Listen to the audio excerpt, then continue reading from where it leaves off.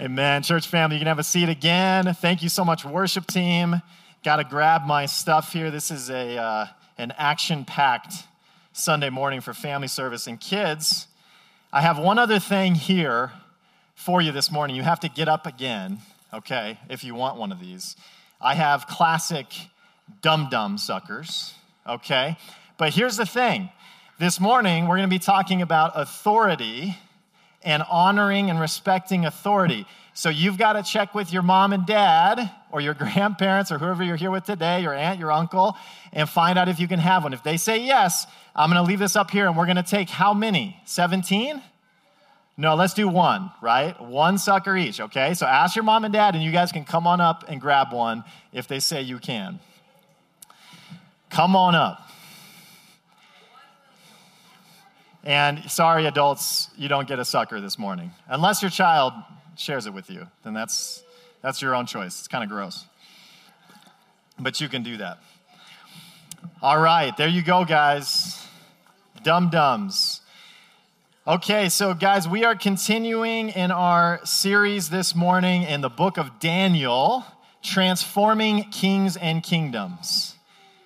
Oh man, there we go. There's a lot more kids that came up for this than the blessing bags. You notice that? Like, I got the order wrong. I got to get the dum-dums out sooner next time. But we're going to be talking today in Daniel chapter 6, which is a very famous story, Daniel in the lion's den. And as I've been studying this text, it got me thinking about how much as a culture we do struggle with authority, whether it's dum-dum suckers or whatever it might be, but also we kind of have this thing that we love rebels. We love rebels. We love people that kind of push against authority, especially evil authority, right? Wrong authority. We love those stories, especially in movies and in pop culture. And so I wanted to share a couple examples. I looked at the highest grossing movies in 2 of the last 3 years, okay? And so this year, so far, it's a movie called Top Gun Maverick, right? So it's a story about this cocky pilot that's always pushing against authority, always pushing the limits, right? And he always looks really good doing it, right? His hair never gets messed up, right? This is Tom Cruise, Maverick. 2 years ago was a weird year for movies because the theaters shut down just a couple months into the year, but actually the highest grossing movie was Bad Boys for Life. Now, I have not seen this movie. I think, assume that it is not family friendly, okay? So not endorsing this movie. But I don't think I even need to know what it's about to know this is a movie about pushing against authority, right? About rebels. Bad Boys for Life. Now, kids, who likes Star Wars? Who likes Star Wars? Come on now. Come on now. Star Wars, best movies, right? I love Star Wars, but Star Wars is built on the idea of rebellion, right? They're the rebels against the evil galactic empire. We love that story of rebellion. And I couldn't leave this out. Kids, who is this? Elsa. I know I'm treading in dangerous ground here with kids. My girls will not be happy about this either because they love Elsa. And they love Frozen, right? But what's Elsa's most famous song? What is it? Let It Go. Thanks, William. It's Let It Go, right? And my girls like came out of the womb knowing the words to that song somehow. It's amazing, right? But if you listen to the words of the song, it's pretty interesting. Here's a few lines. Let it go. Can't hold it back anymore. Let it go, turn away and slam the door. I don't care what they're going to say. Let the storm rage on. The cold never bothered me anyways, right? Thanks, Christina. Some of you are like, thank you, Jeff, for putting that song in my head this morning. That's fantastic. But it's a song all about closing off everyone else, right, and going on your own. We love the idea of a rebel. In many ways, we're a nation that was built on rebellion, right? We're a nation that was built on declaring our independence from the British Empire. It's a part of our culture. And maybe this is at least part of why we love a story like Daniel 6, Daniel in the lion's den. There is bold faith in this story, and there is civil disobedience in this story. And we're going to unpack that a little bit today. But I believe that Daniel 6 is actually a story about humility and honoring authority. And ultimately, it's a story about Christ-like faith. And this is our main idea today. God's people engage openly and obediently when they remember whom they serve. God's people engage openly and obediently when they remember whom they serve. So, if you have your Bibles this morning, open up to Daniel chapter 6. And we'll have it up on the screen as well. We're going to read through this story today. There we go. Not too late for a dum-dum. I love it. Not too late for a sucker. So Daniel chapter 6, starting in verse 1. Let's read together. It pleased Darius to set over the kingdom 120 satraps, to be throughout the whole kingdom, and over them 3 high officials, of whom Daniel was one, to whom these satraps should give account so that the king might suffer no loss. Then this Daniel became distinguished above all the other high officials and satraps because an excellent spirit was in him. And the king planned to set him over the whole kingdom. Then the high officials and the satraps sought to find a ground for complaint against Daniel with regard to the kingdom, but they could find no ground for complaint or any fault because he was faithful, and no error or fault was found in him. Then these men said, "We shall not find any ground for complaint against this Daniel unless we find it in connection with the law of his God." Then these high officials and satraps came by agreement to the king and said to him, "O King Darius, live forever."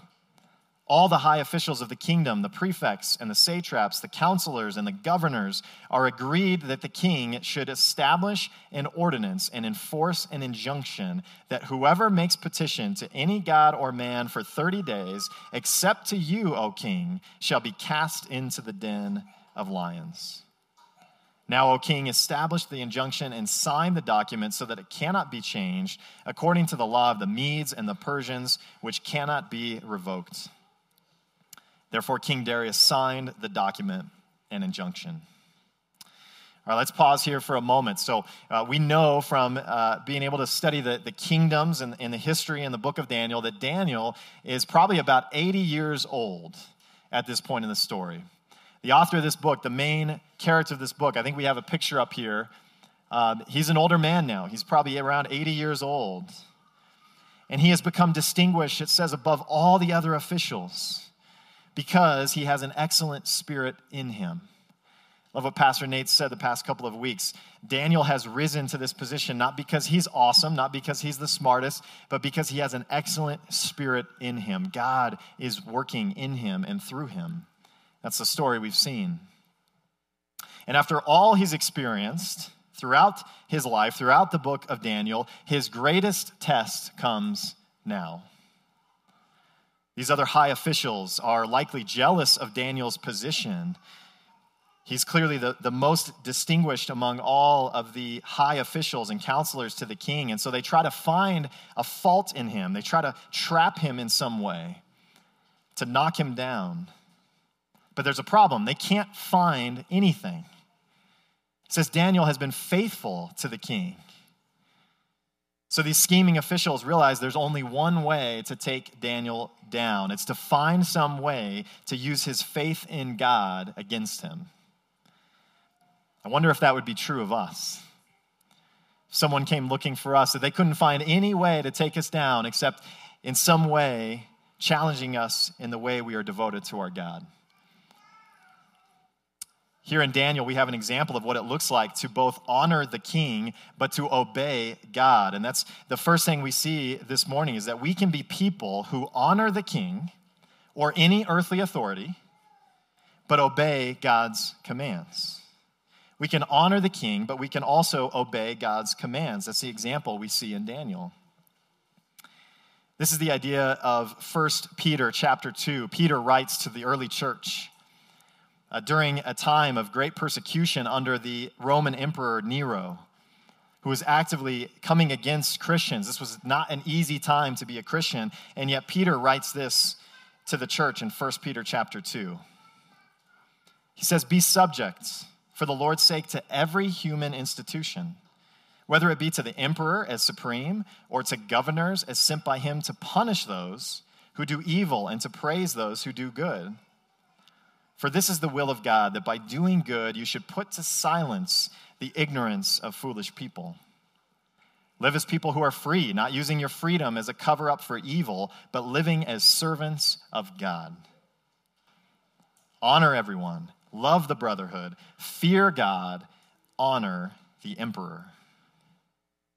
When you think about what the emperor is doing at this time in church history, it's amazing that Peter would challenge the church to show honor to this emperor.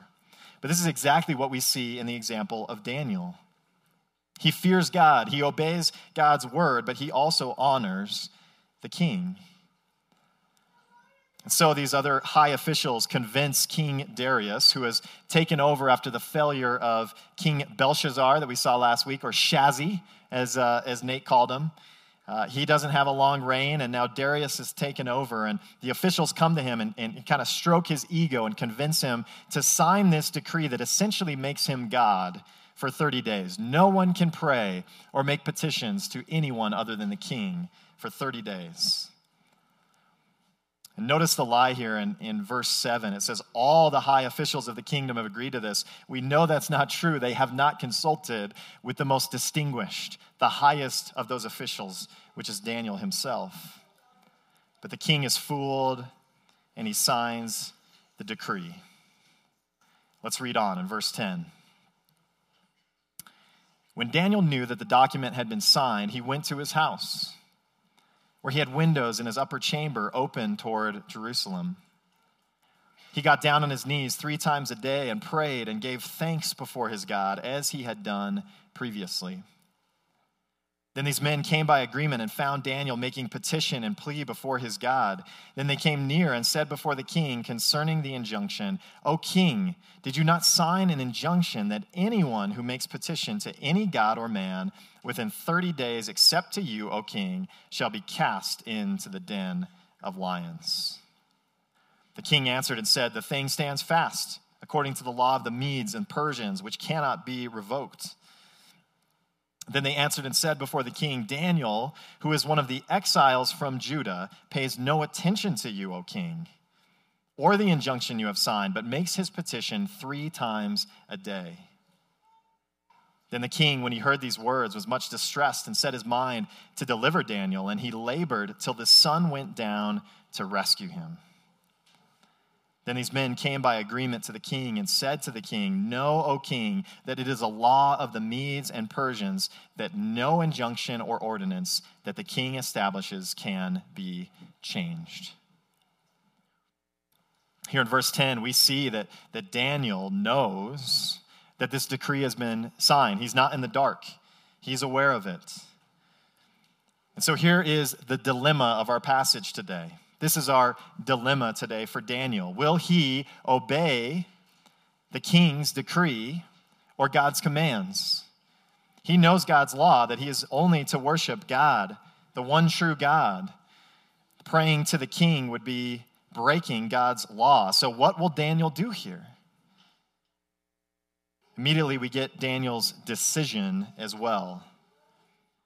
It's not fear, it's not panic. It's not even anger against the king. It seems that he simply continues to do what he's been doing. He goes to his upper chamber. He opens the window to Jerusalem, and he prays and gives thanks to God as he had done previously, 3 times a day. He just continues to do what he's been doing. He doesn't change his path. He doesn't make some big show of it. He just continues to do what he's been doing. Praying faithfully, giving thanks to his God. And it says that the window, he would open his window towards Jerusalem. Of course, Jerusalem was his home. It's where he was born. It's where he grew up as a young boy before being taken in exile to Babylon. So no doubt he longed as he prayed. He looked towards Jerusalem and longed and asked God, will there ever be a time that I go back? Will our people go back to our home in Jerusalem? But here's the thing, in praying with his windows open, it meant that people could see him, right? They could see him. Surely Daniel knows this. And yet he doesn't change his mode of prayer despite the decree. And surely Daniel knows the penalty for breaking the decree is to be thrown into the lion's den. Here's what this means. We can be people who honor the king, but openly display our faith. There's an openness about Daniel's faith. He's unafraid for people to see him praying to his God. And as we're going to see, I don't believe it's out of defiance. I don't think it's trying to flaunt his faith in God. It's simply continuing to do what he'd always done. This isn't open defiance, it's open faith. And I wonder if our prayer life is as devoted as Daniel's. What gets in the way of my prayer time? Distractions, busyness, Netflix, Star Wars. Oh man, gotta watch less Star Wars, guys. So many things can distract us from prayer, right? But for Daniel, even the threat of death doesn't get in the way of his prayer life. He is prayerfully dependent, no matter the cost. Of course, these other high officials are watching to catch Daniel, and they see him praying to his God, and so they go to the king and they drop the hammer that of all people to be breaking his decree, it's his most trusted official, Daniel. The king is much distressed, and he seeks to rescue Daniel. But he's been trapped by his own ego-inspired law, and Daniel is to be thrown into the den of lions. Now, kids, you know what happens next, right? Daniel gets eaten by the lion. Right? No? Am I off? Okay, well, we better read it then, huh, Hatcher? Let's read the story.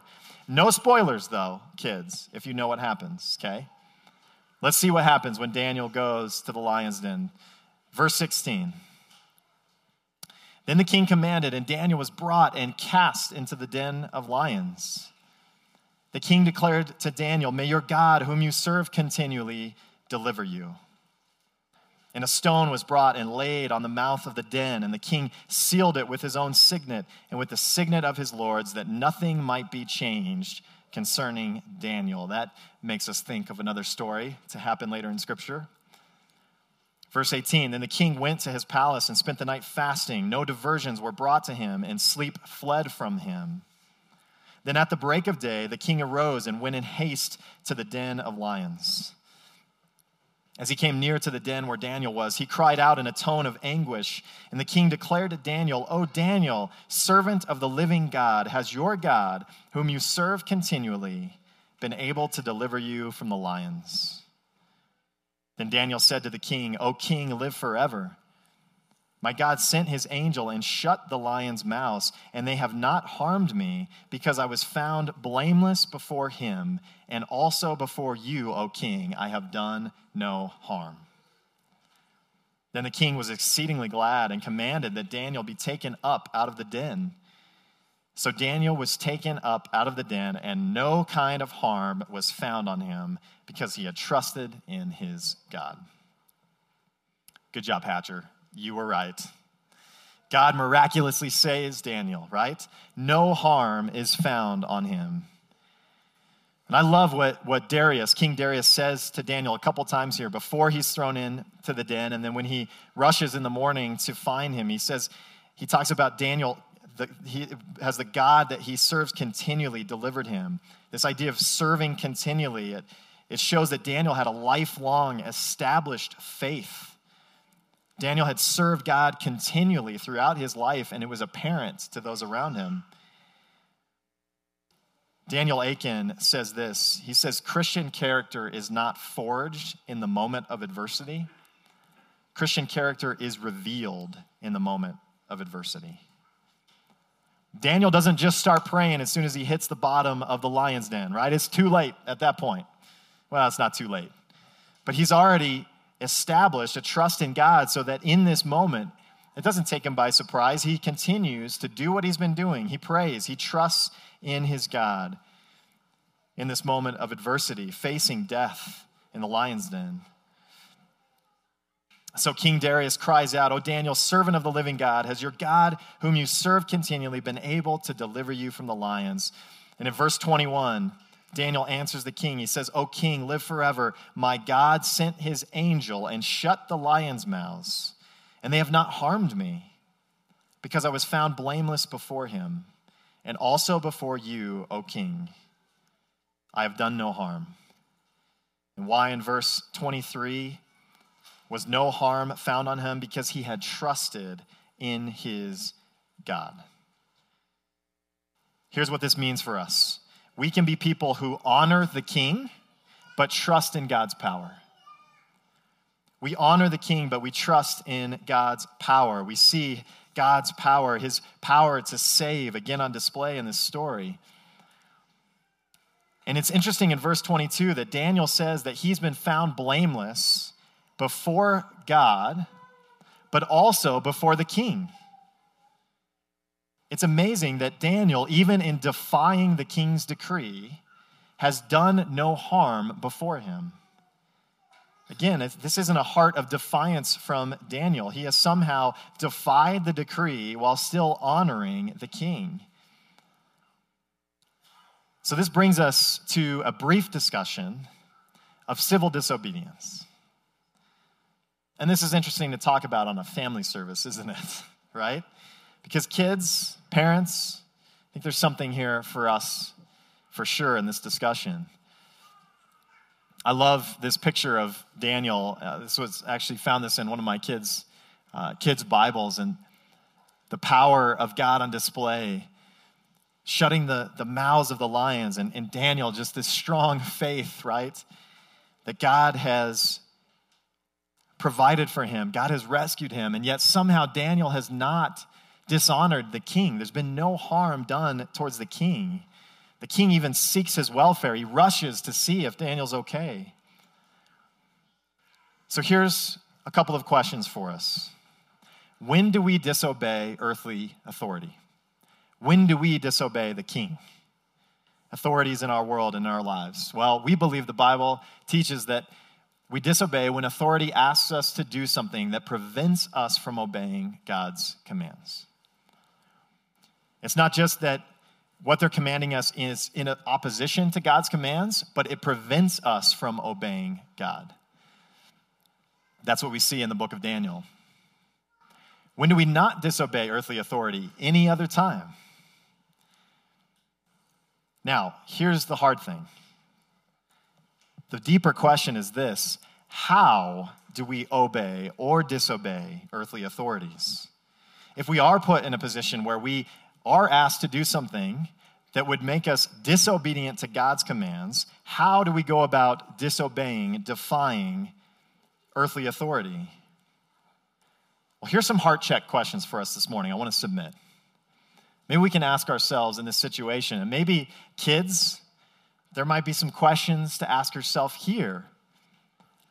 And even older kids, adults, thinking of our parents, thinking of our bosses. I think this could apply in a lot of places. First question, do I have a heart of honor toward my authorities or one of rebellion? Right? Do we have an Elsa heart, right? Do we want to slam the door and just go live in an ice castle somewhere, right? Or do we honor those who are above us? Second question, is my strongest motivation the authority being proven wrong or being saved by the grace of God?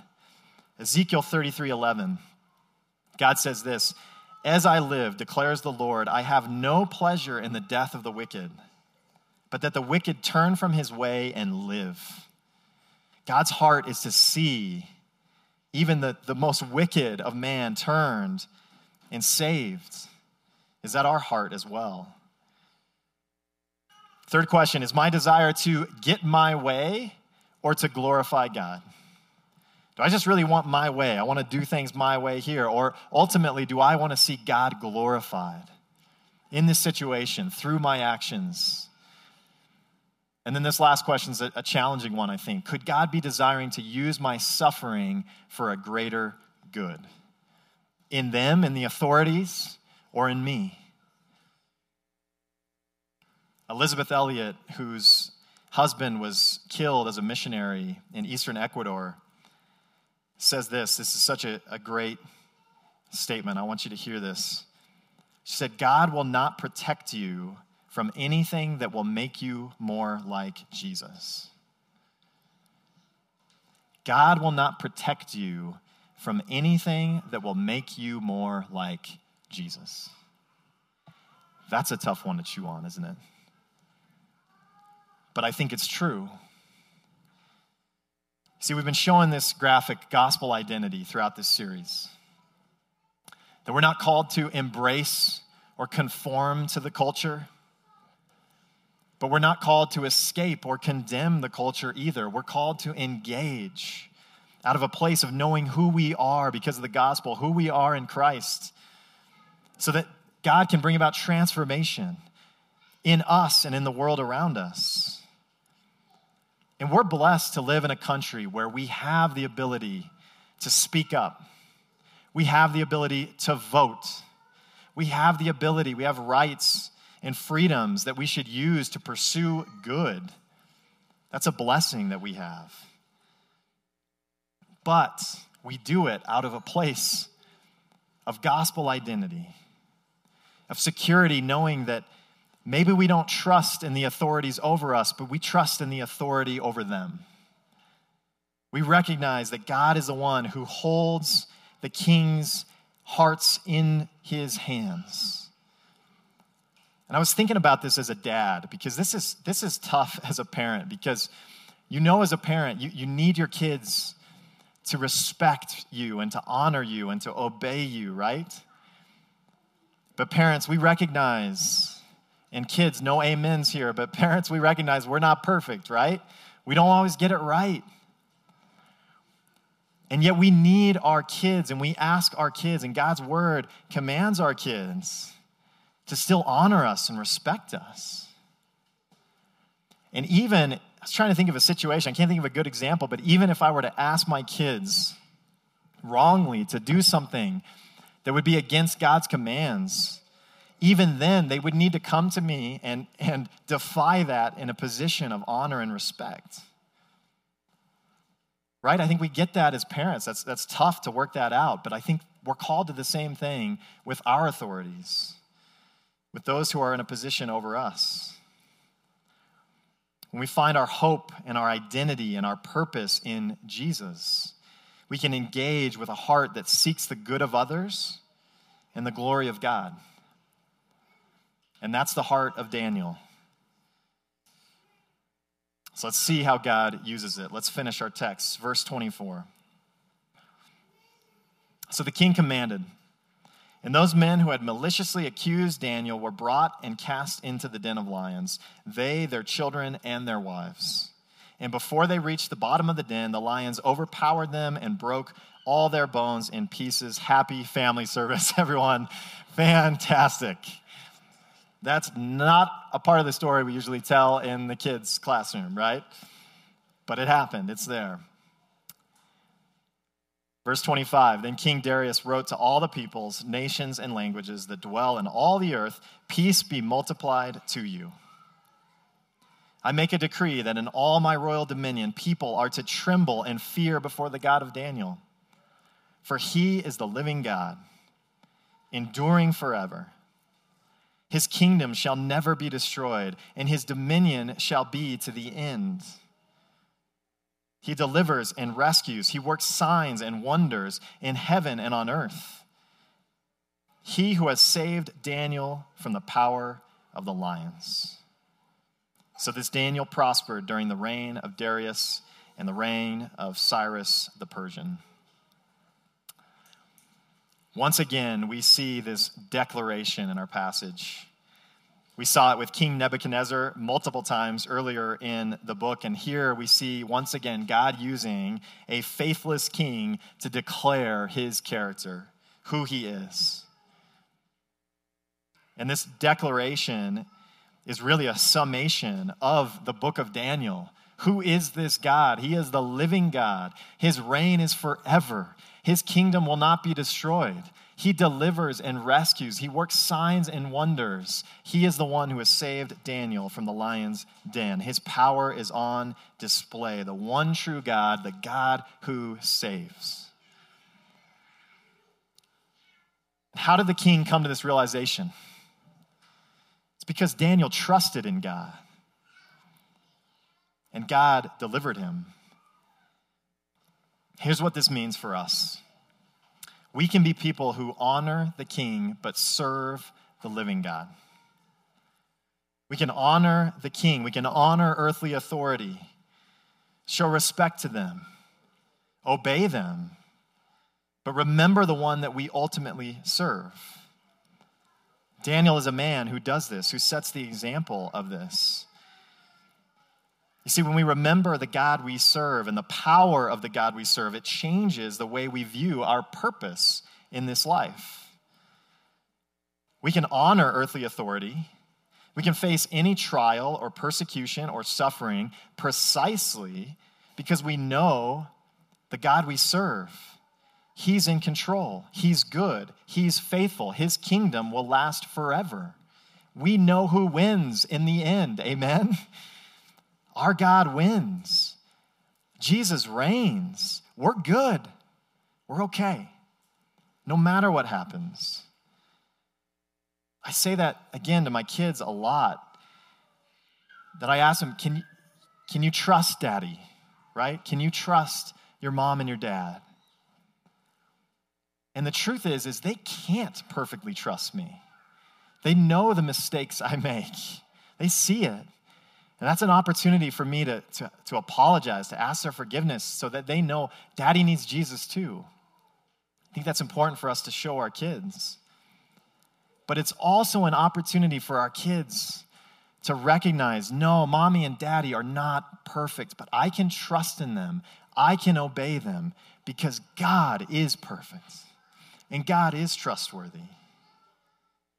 I think that's what God points us to when it comes to respecting and honoring our authority and facing anything we face in this life. Daniel is not a story of rebellion, but of open faith in and obedience to the one true God, no matter the cost. This is what gospel identity engagement looks like. And God uses this kind of engagement powerfully because it shows the world a people who are different, who are willing to lay their lives down for the purposes of God. In fact, this is the very model of Jesus. So to close this morning, I want to read a little bit later in 1 Peter chapter 3. He writes this to the church. Now, who is there to harm you if you are zealous for what is good? But even if you should suffer for righteousness' sake, you will be blessed. Have no fear of them, man, authority, nor be troubled, but in your hearts honor Christ the Lord as holy, always being prepared to make a defense to anyone who asks you for a reason for the hope that is in you. We're ready to share the truth. We're ready to speak up for what is right, yet do it with gentleness and respect, having a good conscience so that when you are slandered, those who revile your good behavior in Christ may be put to shame. For it is better to suffer for doing good, if that should be God's will, than for doing evil. And then verse 18,